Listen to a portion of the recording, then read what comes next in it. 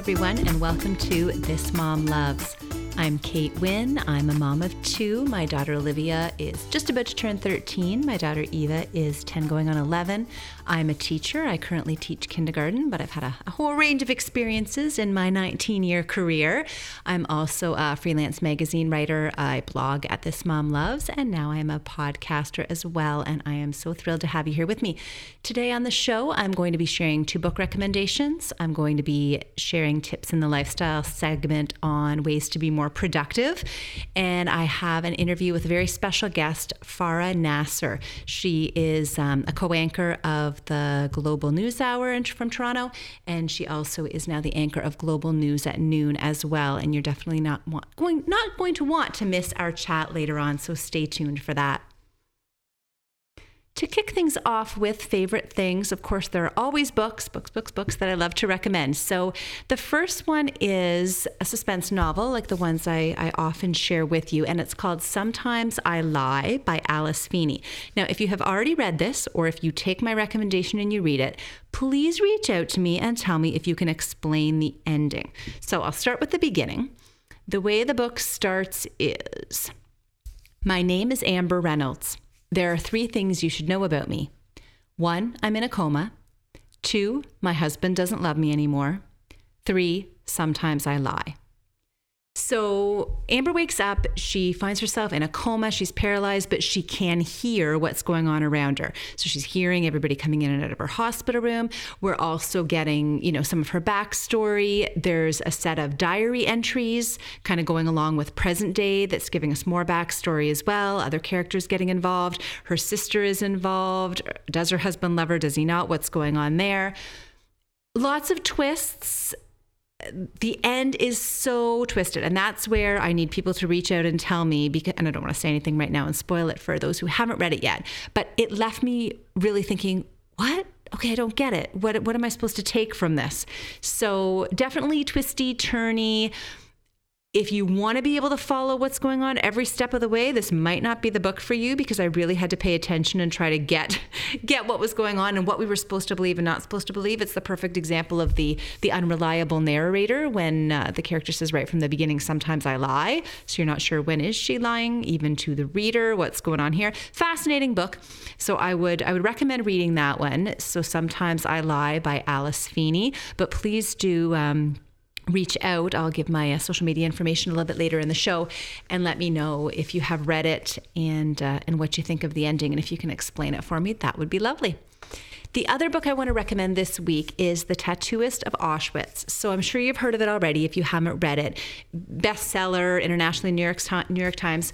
So it's based on a true story. So the story of Leil Sokolov, a Jew who was taken to the concentration camps at Auschwitz. So as an older person, he ended up talking to this author and recalling everything that happened when he was there. So we know that he was there. We know he ended up becoming the tattooist, mainly because of all the languages he could speak. They put him to work doing that. So he had to tattoo numbers onto all of the new people who arrived. There ends up being a love story, which is also true. He put a tattoo on a woman who arrived. They fell in love. Things go on while they're there at the concentration camp.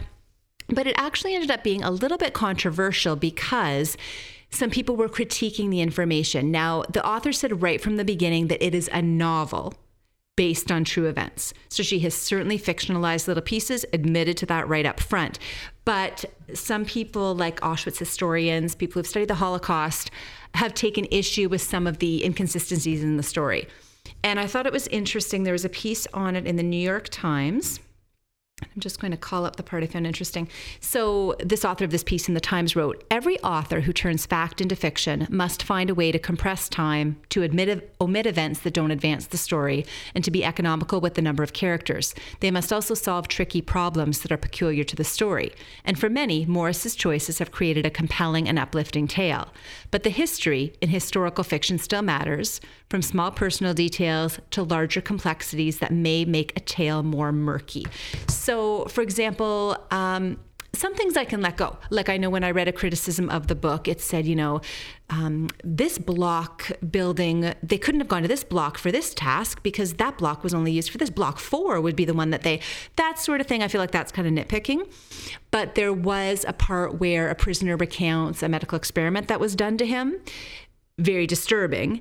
And I found out in this critique that was written that was not an experiment that was ever really done at Auschwitz, at the concentration camp. So that was kind of, it could misinform the reader in terms of information about what went on there at Auschwitz. So there's kind of, small little details, and then that was something a little bit bigger.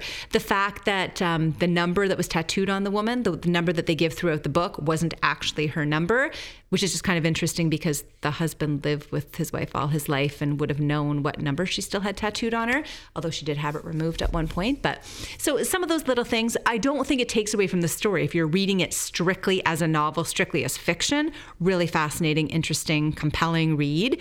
If you're looking at it like a textbook, you probably better not, because there are some inconsistencies. But again, the author said right up front that it was a novel, and wasn't guaranteeing that everything was correct. The other thing is she was going by the memories of a senior citizen who was recalling this whole traumatic experience from decades earlier. So it's not even necessarily that she made some things up. It might be the information that she was given. But still, either way, especially when books are controversial like this, I do recommend that you read it. So that is The Tattooist of Auschwitz.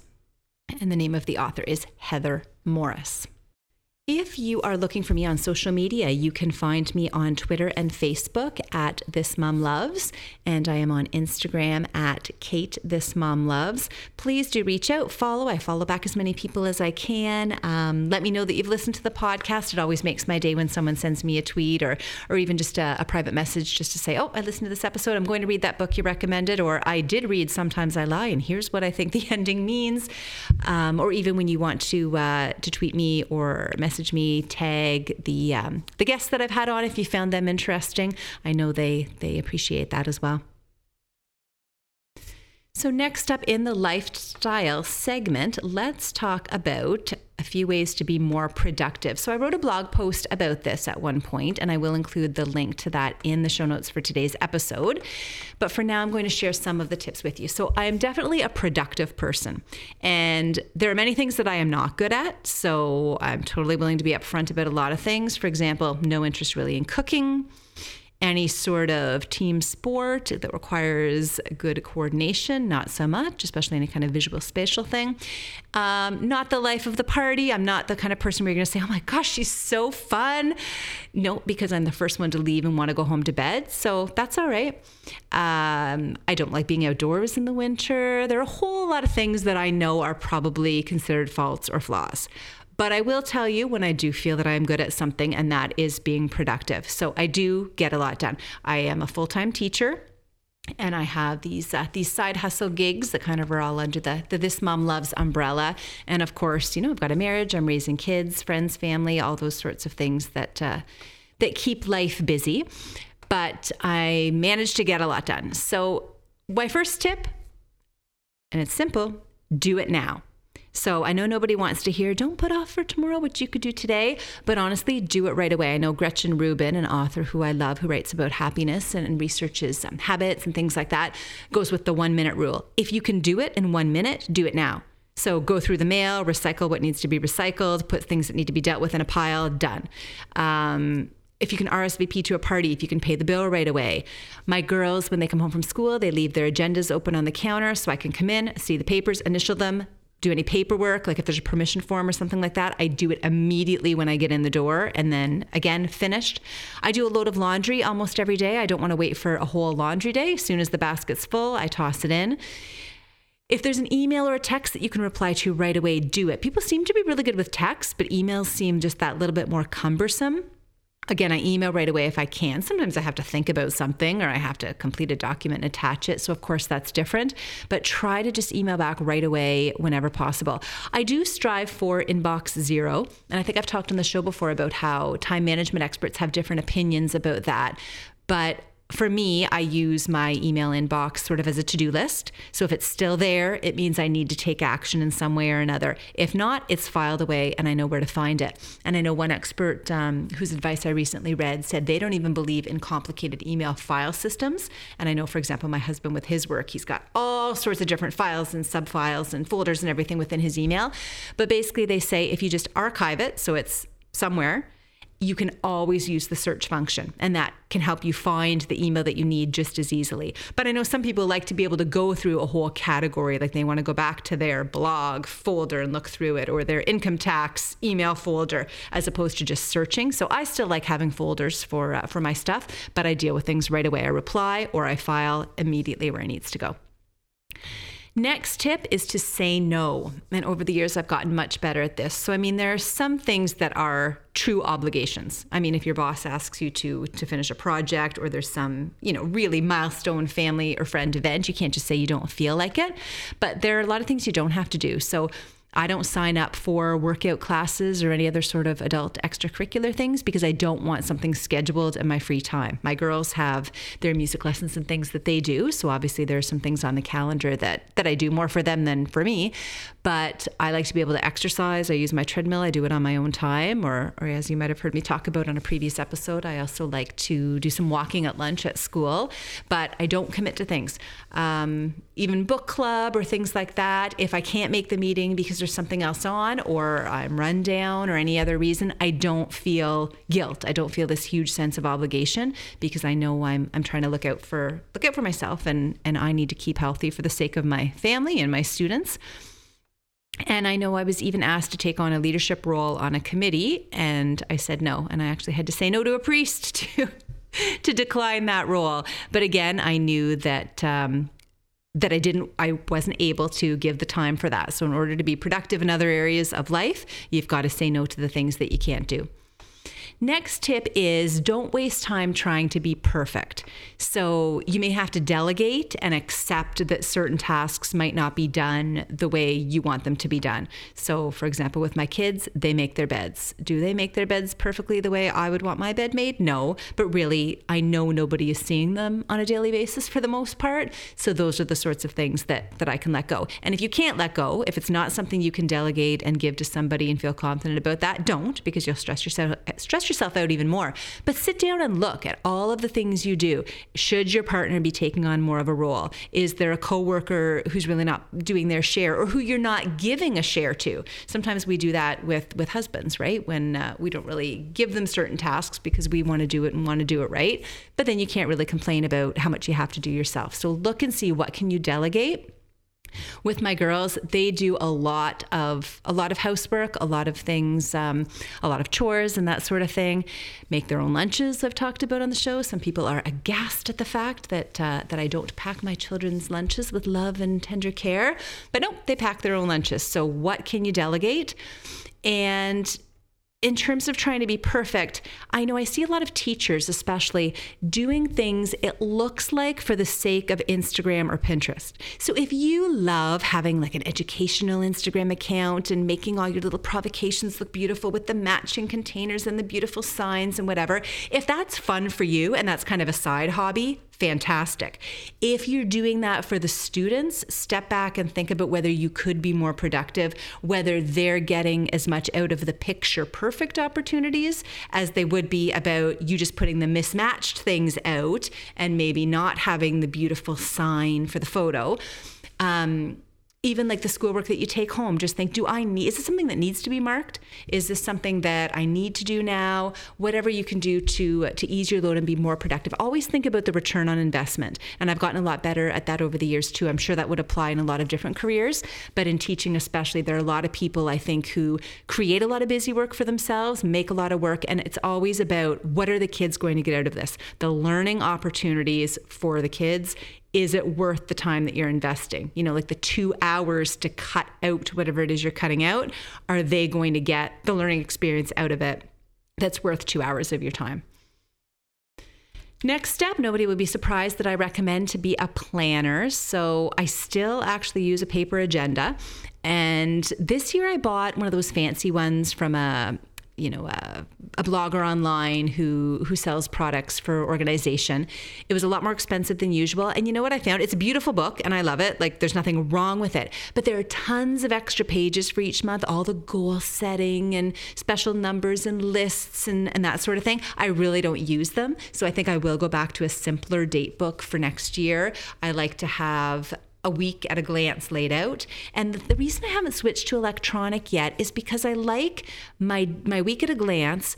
I like having each day laid out there, but also the to-dos for each day that aren't associated to certain times. And I know you can have a separate to-do list on your phone, but I kind of like the to-dos for each day. And then I kind of have a weekly to-do where whenever I have time, like, oh yeah, I want to book the oil change. Oh yeah, I need to make the appointment with the guy to come and repair the treadmill.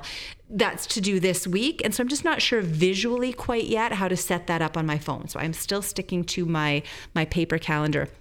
And I was thinking today about the system that I use. When I get to work in the morning, I'll look at today.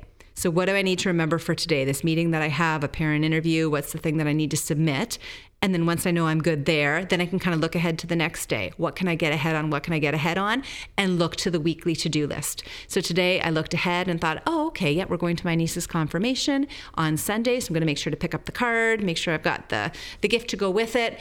It could have been done any time this week, but whenever I've got time, I look ahead to that. So always kind of with an eye for what's coming up to make sure that you keep organized. I keep a computer-generated grocery list that actually has things organized, and it was in order of the aisles where we used to go in and shop for our groceries. Now I'm really, really big on click and collect, but it still helps to have things organized by category. But before it was done kind of by the aisles. So when I would send my husband to get groceries, he could just go up and down the aisle and we would check things off as we needed them. And then there were a few blank spots to add in things that weren't regular staples. So again, you can be more productive like that when you're really efficient with your time. Another really great tip, and I know it's not feasible for everyone, spend when you can. So we have an amazing house cleaner. She comes in 2 hours a week, that's it. But she covers a lot of things like the floors, where it's really, really hard to do, if you want to do a thorough cleaning of the hardwood and the main floor of our house, because somebody has to walk across it. It's hard when we're home in the evenings and weekends. So I love that she looks after that stuff for us. It's a great investment for me. Again, the click and collect shopping, even when we do it at peak hours, $5 for the shop. And I always argue that if I took 2 kids into the grocery store, we would be picking up more than $5 worth of impulse buys. And it's definitely worth $5 worth of my time for someone else to get those groceries. So I appreciate that as well. And another tip, multitask and do it properly. So a lot of people now say multitasking doesn't work and you shouldn't do it, but I do a lot of multitasking. For example, I have a treadmill desk, so I can be getting my workout in while also writing a blog post, catching up on emails, that sort of thing. And while they say you can't multitask, I do find I can walk and type at the same time. Maybe I could be doing each thing faster if I did it on its own, but I'm not sure that I really could. When I'm going to sit at my daughter's lessons, anything that I don't need to be engaged in, I always take work with me or even a book to read. It's not like I'm always, like a taskmaster, even for some of my own relaxation. I like being able to multitask that way and have something to do when I'm waiting. And the last tip is to be productive is just to take care of yourself, because you can't keep on top of things and get everything done if you're not taking care of yourself. Sleep is a huge priority for me. I always talk about how my book club laughs at me because I'm the first one out the door, because I still, even though it's weekend, I still want to get home and make sure I get my sleep. And I know it drives my husband crazy sometimes too, but I love reading. I love my books and magazines. I love the hot tub. I love the bath. I love going out for meals, restaurant meals, even just fast food. I find I enjoy because I'm not having to cook it. And I also like doing some travel, although I have to say, coming back from Cuba and having our flight delayed 15 hours and flying through the night, that was not R&R. I feel like the relaxation of the trip was kind of undone by having to be up all night through the night. And I know that's what got me sick after I got home. But some kinds of travel can be nice and relaxing, and just downtime. making sure that you're not overscheduled, making sure your kids aren't overscheduled, I think is something really important too, just to make sure that everybody's got that time to unwind. Just last night, we didn't have any lessons, any extracurriculars. My husband actually made it home really early from work. I think we sat down and had dinner at 5:00. So by 6:00, we were into the free part of the evening, and it was just amazing. The night seemed to stretch on before us, and I could have a bath and do some reading and catch up on some emails, finish up a blog post, that sort of thing. Just because I know it's important to have that time to take care of yourself. And I know that being productive is not the most important thing in the world, but lives are busy these days. There's so much to get done. So hopefully some of these tips can help you be a little bit more productive in your life.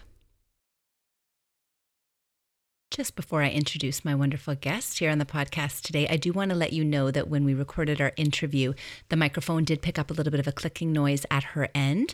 It definitely improves as the interview progresses, and my editor worked his magic as much as he could, but you definitely will notice a bit of a clicking sound.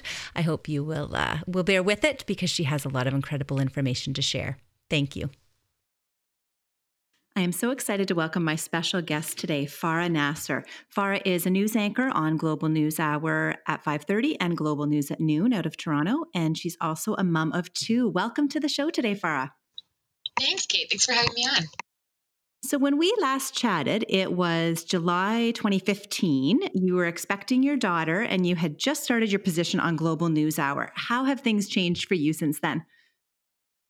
It's so funny. After we spoke, it was very soon after we spoke, I went to the doctor to get a checkup, and it turned out that my umbilical fluid was leaking, so I was on bed rest. So I was planning to work till the end of my pregnancy, but I had to take off in, I believe it was early August. So I did that, and then my daughter was born in October, and I was back to work in January. And it's been a really incredible journey being a mom and being a news anchor. There's been quite a bit of balance involved, but I think it gives you a different, I guess, a different type of compassion for some of the stories that you cover that I definitely, might have missed earlier before I had kids.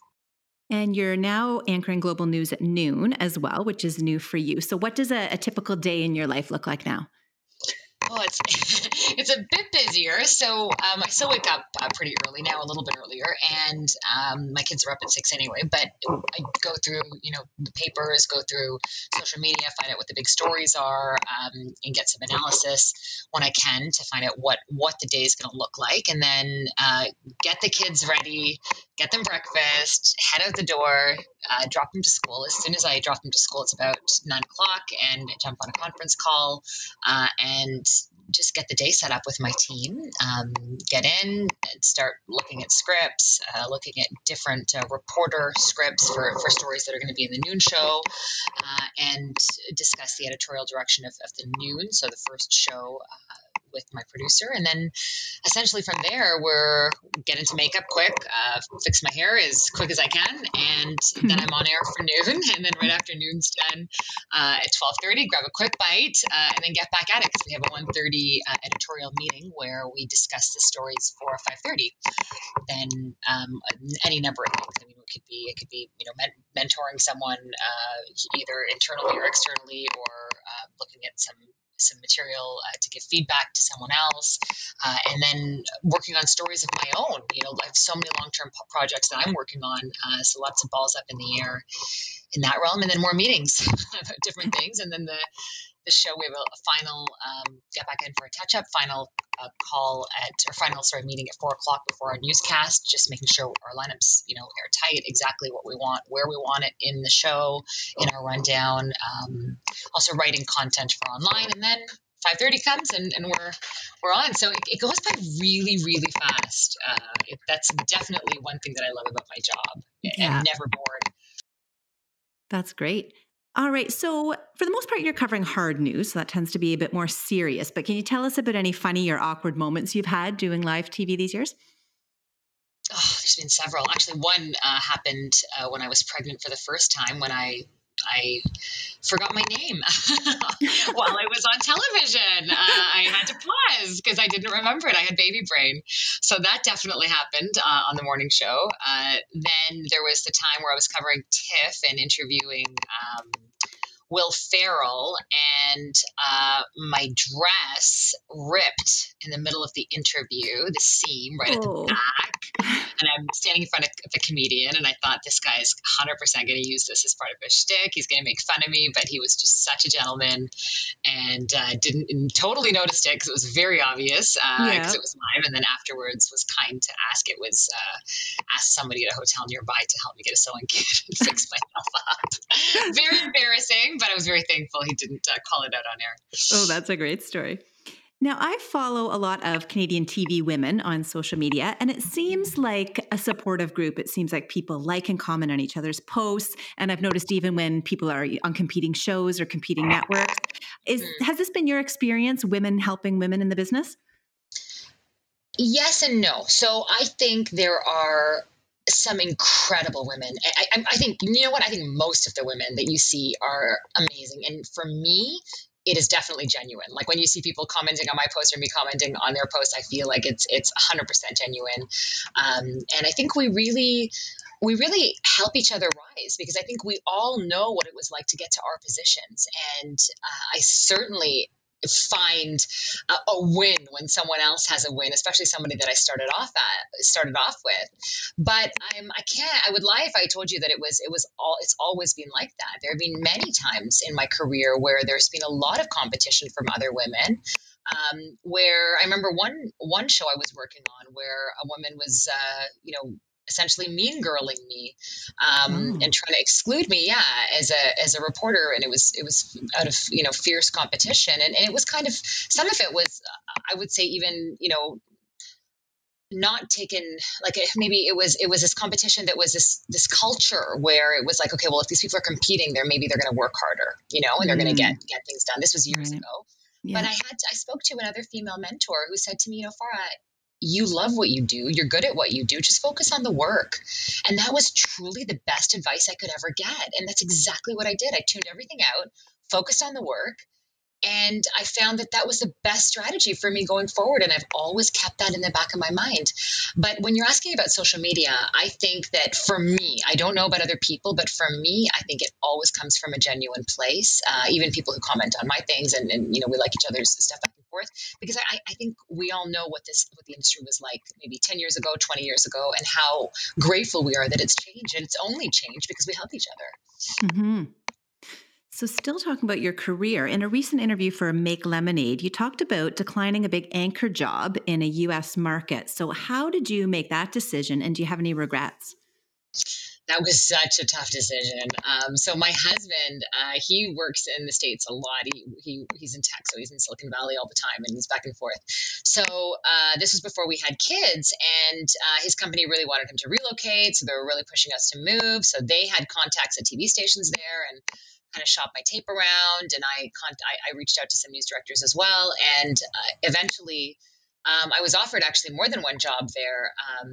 And one of them was an anchor job in San Francisco, and the money was a lot better than what I was making, and we were really getting close to signing and really moving our lives. But there were a few factors that held me back. I think I hadn't had kids, and I wanted to have kids, and I didn't want to raise my children away from my parents and my in-laws, and that was probably the biggest factor. The other factor was my mom wasn't well at that time, so I didn't want to be away from her, and then I just couldn't leave the city where I loved, and I thought about what success meant to me, and to me it was having a family. Like, that was almost a bigger success. Yeah, it is a bigger success to me than what I do. I mean, being a mom is something I've always wanted to do. So for me, it was raising my kids around family. That was a huge measure for me. We made it work.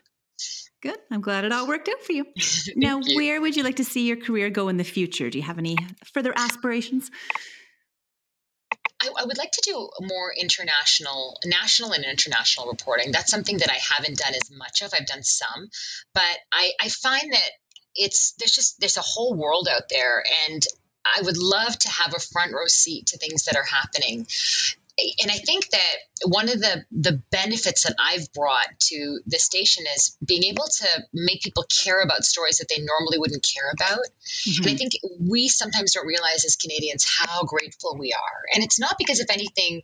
well, for some people it is for something that they did. Maybe they immigrated to this country, they worked hard to get to Canada. But for me, I was born here and I won the lottery. I could have been born anywhere, Oh, right? for So, sure. Yeah, that's luck. right? Yeah, that's luck. It's not anything I did. I didn't earn that. There's nothing like that. And I think people sometimes forget we just came out of the right womb at the right time in the right place, right? Totally. So, Yeah. yeah, and I think people seeing what's happening in other parts of the world and what their world, what it would look like, I think that would be really beneficial. And I think I can really do that by doing some international reporting. So yeah, that's where I'd like to see my career go. Great. Now, I was excited to see that you recently gave a TED Talk, and I wish that I had been able to be there, but I can't wait to watch it online when it's available. So tell me, how did that come about, and what did you speak about? There were the TEDx Don Mills, the organization contacted me, and Don Mills is probably the most multicultural area and the most diverse city and arguably the most welcoming country in the world. And that's exactly how I started my TED Talk. And that's what really drove me to do the TEDx Talk here in Don Mills. And the talk is about intellectual humility. It's about how we're so divided right now that when we come to the table, we're not really listening to each other. We're just listening to formulate an answer in our head to be able to, object to what somebody's saying or to, refute, right? We're not, Yeah. are we really listening to understand? And I think we have to come to conversations through intellectual humility where we're like, we're not all right. And that's okay. And that's what we do as journalists every day. I mean, we're don't know it alls, and we know that. We have to become experts on a story every single day. So I talked about using journalistic principles in everyday conversations to help us maybe understand each other a bit better. That sounds fascinating. Even Thanks. just even in our everyday conversations, just with all the people that we deal with, to be able to apply that. Okay, can't wait to watch. Thank you. So you've said before that you faced some backlash for being a Muslim woman on TV. Can you elaborate on that a bit? Yeah, I mean, I think it's being Muslim and people looking at me and thinking, and again, such a tiny little minority, mostly people who are, trolls or people who are looking for a reaction. Mm-hmm. But thinking that, you're not Canadian enough, right? Or you're Muslim, so you're the one who's causing problems, or your faith is causing problems. I'm pretty religious. I'm an Ismaili Muslim. I'm very proud of where I came from, and I'm very open about being religious, which I know a lot of people, especially in my field, are not. But I think that. It's such a small, tiny fraction, but it does have an impact on me. There was a person recently who was convinced that my husband was part of ISIS, and had new information about him, had looked him up, and that just hit me to my core, because I just thought. You have no idea what you're talking about, first of all.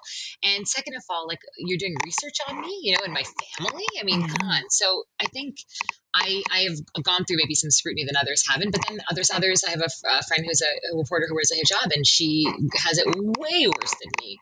Right. So I think that it's trolls. I recently, for the first time recently, I posted something about someone where I called them out, but generally I just ignore it. And I find for me, that's what works best, to not give people a platform when they are spewing hate. Mm-hmm. Because I think everybody should have a point of view, but when it's hurting someone else, that's when we have to rethink about that.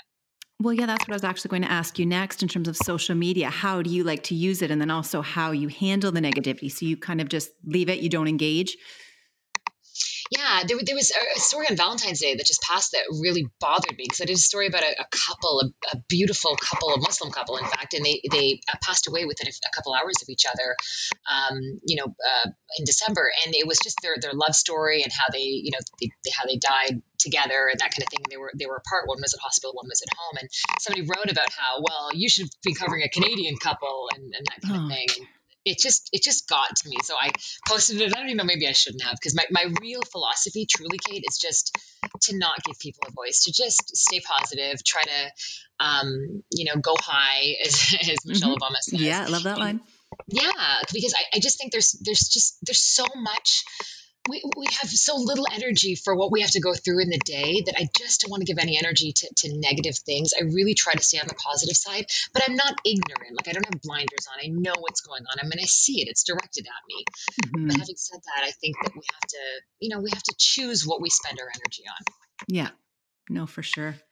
Correct. Switching gears a little bit from career more over to family. I know your road to motherhood wasn't an easy one. Are you willing to share a little bit about that with listeners?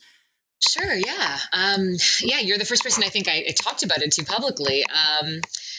I had a really difficult first go during my first pregnancy. I was pregnant with twins, and at 32, I'm just trying to think of the date. So 24 weeks, we found out that 26 weeks, pardon me, we found out that my one of my sons, who we named Hussein, had passed away.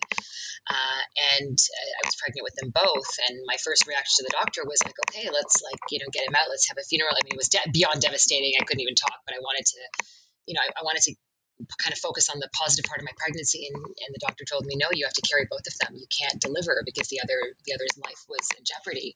Right. So for 6 weeks, I carried life and death in my body. I carried my son who had passed away, and my other son, Kian, who's just about to turn 6. And it was really, really difficult. But I think it was even harder after they were born because I had a severe postpartum hemorrhage where I was in the ICU. I almost lost my life. And my son was in the NICU because he was born at 32 weeks.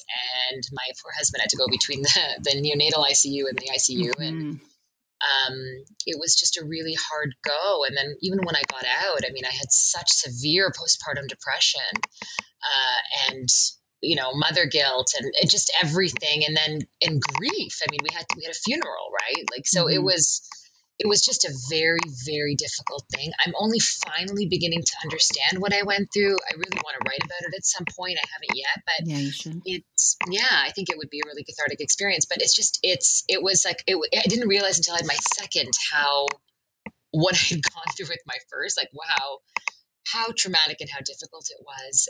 And I was really aware after my second about postpartum, and thankfully I didn't have it. But there's so many mothers who go through so many things, and that's another thing about social media. I mean, you look and you think everybody's life is perfect, but I think everybody has their baggage, has their stuff, and has their journey. Yeah, for sure. And do you talk to the kids about their brother that you lost? Yeah, it's a good question. So my son, I didn't ever want it to be a surprise for him. So he calls Hussein his angel, and he always says, Hussein loved me the most, and he's with me, and he loves me, he's looking after me. And then my daughter is like, no, he loves me too. And so they're now kind of starting to talk about him. I don't think they fully get it though, that he was actually born. I don't think they fully understand that, but that'll come in time. We haven't taken him to the cemetery where we think that's a little too early for us anyway.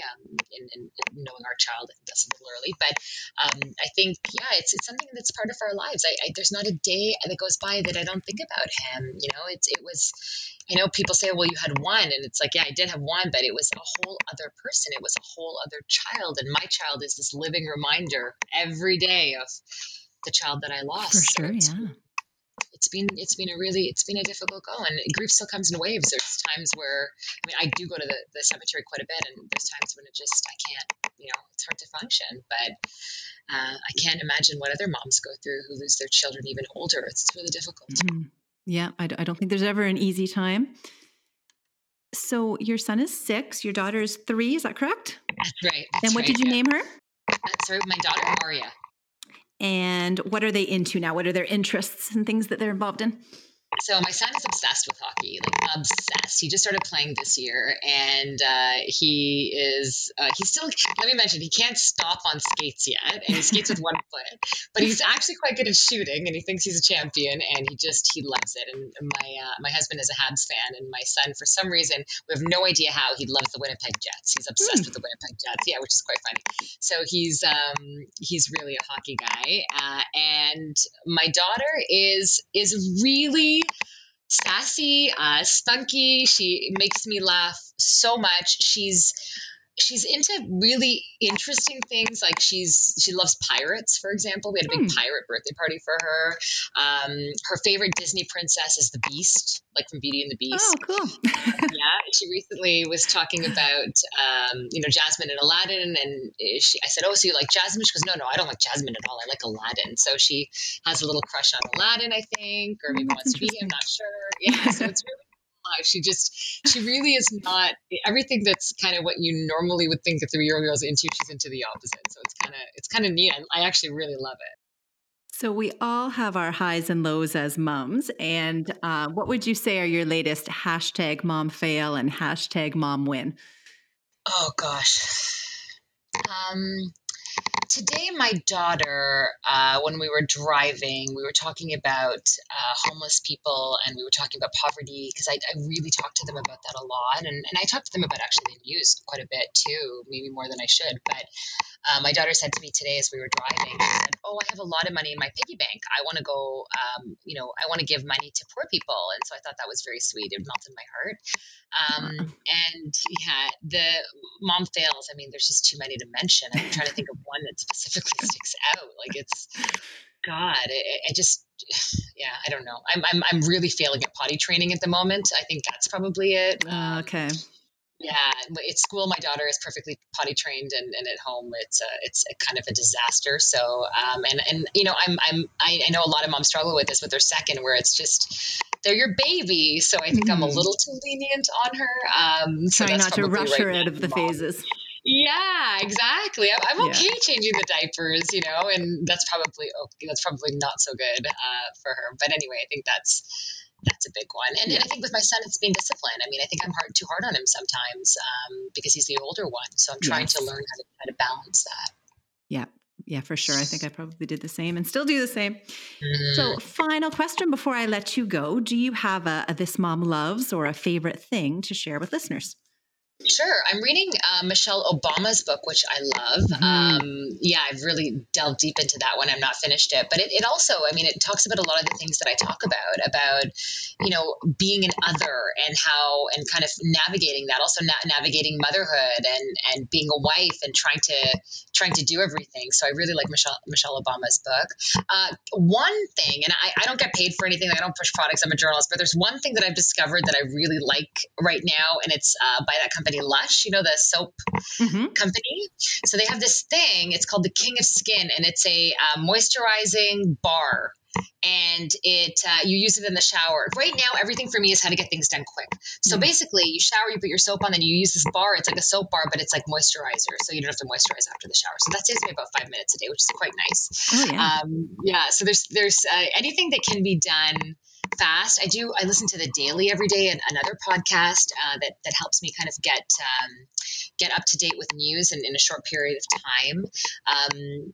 So really anything that has kind of a dual purpose or things that I can do really fast is kind of my jam right now, because it's just so hard to get anything done. Right. No, that makes perfect sense to me.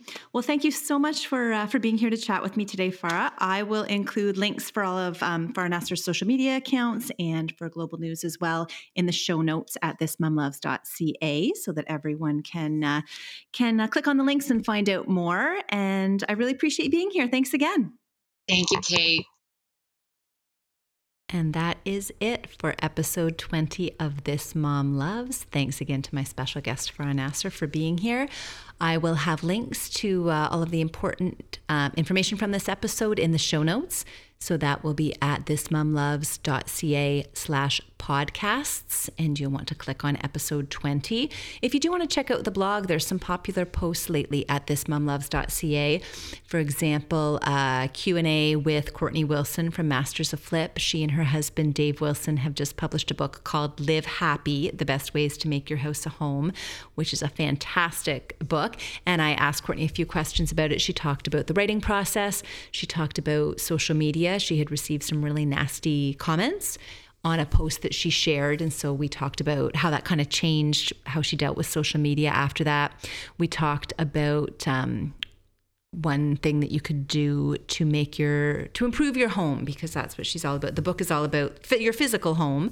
So, how to hang a gallery wall and tips for curtains and that sort of thing, but also a lot of their own information, their breakup and get back together stories from her and her husband, their stalled music careers in Nashville. They had 2 children and then adopted their third. So a little bit of information about adoption is in there. So we talked about, which section was the hardest to write and why, that sort of thing. And we also talked about being a neat freak, because she and I are very similar in many ways.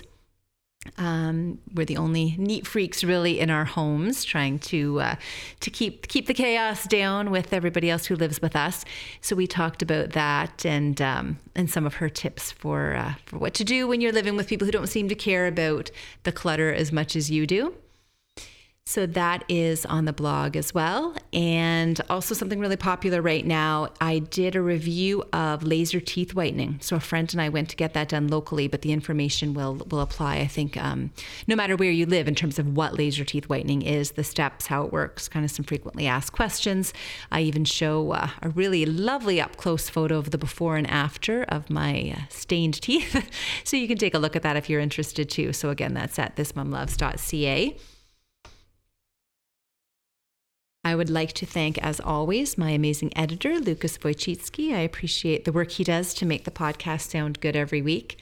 And I'd also like to encourage you, if you enjoy the show, if you've been listening every week, then you hear me say this all the time, so I'm sorry to keep repeating it, but it means so much if you can rate or review the show wherever you listen. So for example, if you listen in Apple Podcasts, or a lot of people still call it iTunes, there's a spot where you can just give it a number of stars, even if that's all you do. Even if you just click on how many stars you want to give it, it really helps, because then when people go searching for new podcasts to listen to, they can see, oh, a large number of people have rated this podcast, and here's what it averages out to, and it means a lot. Or even if all you can do is just let a friend know, oh, I just found this great podcast, it's called This Mom Loves, check it out. That would be appreciated as well. Anything to help other people find the show really means a lot to me. So I hope you will be back with me next week. I've got another great guest lined up that you're not going to want to miss. And in the meantime, thanks again for listening, and have a great week.